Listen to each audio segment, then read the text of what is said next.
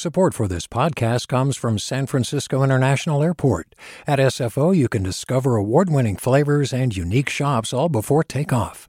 Learn more about what's at SFO at flysfo.com. Hi there, I'm Rand Abdel-Fattah from Throughline. If you're listening to this podcast, you know that KQED produces exceptional storytelling that keeps you informed, inspired, and entertained. Their podcasts cover issues from your neighborhood to the entire country and everything in between. Support this work today. You can help us continue to bring quality podcasts to your ears. Just head to donate.kqed.org/podcast. That's donate.kqed.org/podcast. From KQED. This is the California Report. Good morning. I'm Saul Gonzalez in Los Angeles. We begin with an update on a wildfire burning in far northern California's Siskiyou County. 2 people are now confirmed dead in the McKinney fire that's burning out of control in Northern California. Driven by strong winds, the McKinney fire has burned more than 52,000 acres and has prompted evacuations in and around the town of Wairika. The blaze is 0% contained and has destroyed more than 100 homes and other structures. The 2 people who died were found inside their car in a driveway in the town of Klamath River. That's according to Siskiyou County Sheriff Jeremy LaRue. The McKinney fire is the largest fire so far in California this fire season. The mix of fires, drought, and even record rainfall in some parts of California are taking a toll on the state's infrastructure. A new federal program unveiled last week could funnel hundreds of millions of dollars to the Golden State to help safeguard its roads and bridges. KCRW's Kaylee Wells explains. Part of the Biden administration's trillion-dollar infrastructure package includes more than $7 billion to help states make their highways, rail lines, and coasts more resilient against a changing climate. California could get $631 million of those dollars. That's good news for the Golden State, where climate change manifests in many ways: rolling blackouts during heat waves, the almost year-round fire season, mudslides in burn scars as a result of those fires, and the latest round of water restrictions caused by the ongoing drought. It's all caused billions in property damage in just the past 5 years. The money from the feds could improve fire evacuation routes, fund vegetation management in high wildfire risk areas, or restore aquatic ecosystems.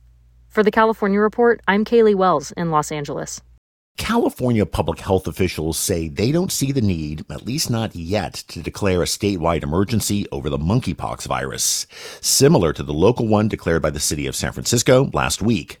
California Department of Public Health Chief Thomas Aragon stressed that the state is taking advantage of tools used to respond to COVID-19 to address monkeypox. We continue to review everything, and we'll decide whether we need to do anything additional like declare a public health emergency. Aragon said the state has reported nearly 800 cases of monkeypox, the majority in San Francisco and Los Angeles. 11 people in California have been hospitalized. No one has died. Adults with young kids and their germs could provide some protection against severe COVID illness, according to a new study by Kaiser Permanente of Northern California. Researchers compared more than 500,000 adults and found that those without children were 49% more likely to be hospitalized and 76% more likely to admitted to an ICU than those with young kids at home. It begs the question, could having a young child in daycare and all those runny noses somehow have protected you from severe COVID illness? Possible. That's Dr. Matt Solomon, a cardiologist and one of the researchers of the study. But Solomon says even if parents do gain some partial protection from their kids, vaccines are still the gold standard. Another large warehouse complex is slated for Southern California's Inland Empire, which is east of Los Angeles. The region is home to over 1 billion square feet of warehouses. By some estimates, 40% of the nation's consumer goods come through the Inland Empire. As KVCR's Jonathan Linden reports, one of the latest proposed warehouses would be next door to an elementary school in the small community of Bloomington in San Bernardino County. A wind chime hangs from the awning of Natalie Santos' home in Bloomington. She lives less than a mile from Zimmerman Elementary School, which has a special place in her heart.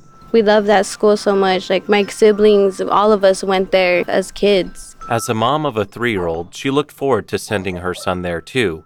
But now, the future of Zimmerman Elementary is up in the air. It sucks because I really wanted to put my son into that school. It's up in the air because a large warehouse complex may move in next door. Called the Bloomington Business Park, it would be nearly 2.8 million square feet in size. That's about 45 football fields. County supervisors still need to approve it. But the school district says if the supervisors vote yes on the Bloomington Business Park, the school would need to move for safety reasons. It's like an insurance policy. That's Katie Orloff with the Colton Joint Unified School District. She says some of the district's safety concerns are air pollution from trucks going in and out, plus the noise. We don't have any control over whether or not this development is approved by the County Board of Supervisors. So the best thing we can do for our students and staff is to figure out how we can provide them with a safer environment if it does get approved. So after months of negotiations, the school district settled on a deal with the warehouse developer. In exchange for the school property, the district would receive nearly $45 million, which they say they'll use to build a brand new school about a 3-minute drive away. Orloff says the design will incorporate the latest technology. It's going to have better safety measures, the most up-to-date filtration and noise reduction features. Orloff says the school district is happy with the plan. Some parents, though, are angry with the school district, arguing they shouldn't have made the deal with the developer. And many Bloomington residents are just tired of warehouses popping up left and right in their community. That includes 20-year-old Helen Castellanos, who spoke up during a recent community meeting. It's really upsetting to see walking out of your house and then just being able to see the warehouse view everywhere. When before it was such a beautiful equestrian view, then now it's not like that anymore. According to data from the real estate website Commercial Cafe, at least 4 warehouses totaling over 1.2 million square feet have opened in Bloomington in the last 4 years.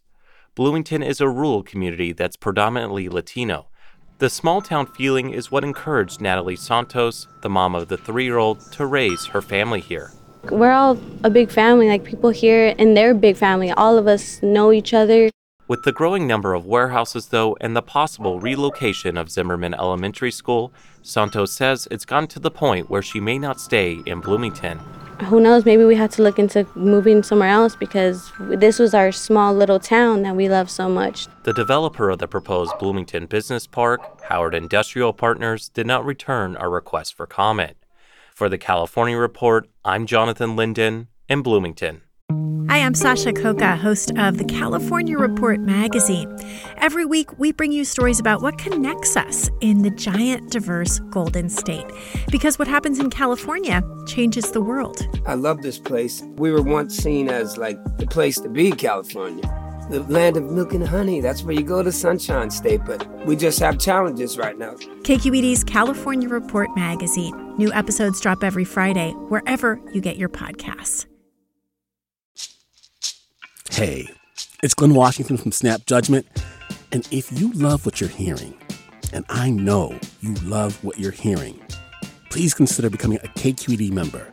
You get special access to cool events, behind-the-scenes footage, and so much more. Plus, you'll sleep better at night knowing you did your part for the community you depend upon. It's in you. Please be in it. Visit donate.kqed.org/podcasts to sign up now. That's podcast with an S. Thanks. Let's turn now to housing, in particular public housing. Even in a state where millions struggle to find and keep an affordable place to live, building more of it in California hasn't been a popular solution. That's because over the decades, public housing has become synonymous with segregation of blacks and Latinos, warehousing of the poor, and terrible living conditions. But in Los Angeles' Watts neighborhood, one massive public housing project called Jordan Downs is in the midst of what will be a decades-long $1 billion transformation that will more than double the number of people living there. Its redevelopment is also supposed to show the potential of public housing if done right. And just how dramatic and unusual are the changes happening at Jordan Downs for the people who live there? Well, let Rick Chilton, a third-generation Jordan Downs resident, tell you. I met Chilton one morning as we watched workers build new apartments in the middle of the sprawling housing complex. So what do you think of all this? This right here, we would never think this right here would happen.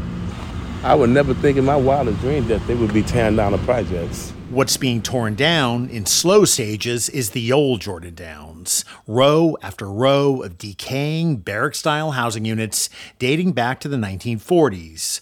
Bars are over every single window, and big no trespassing signs are on every building.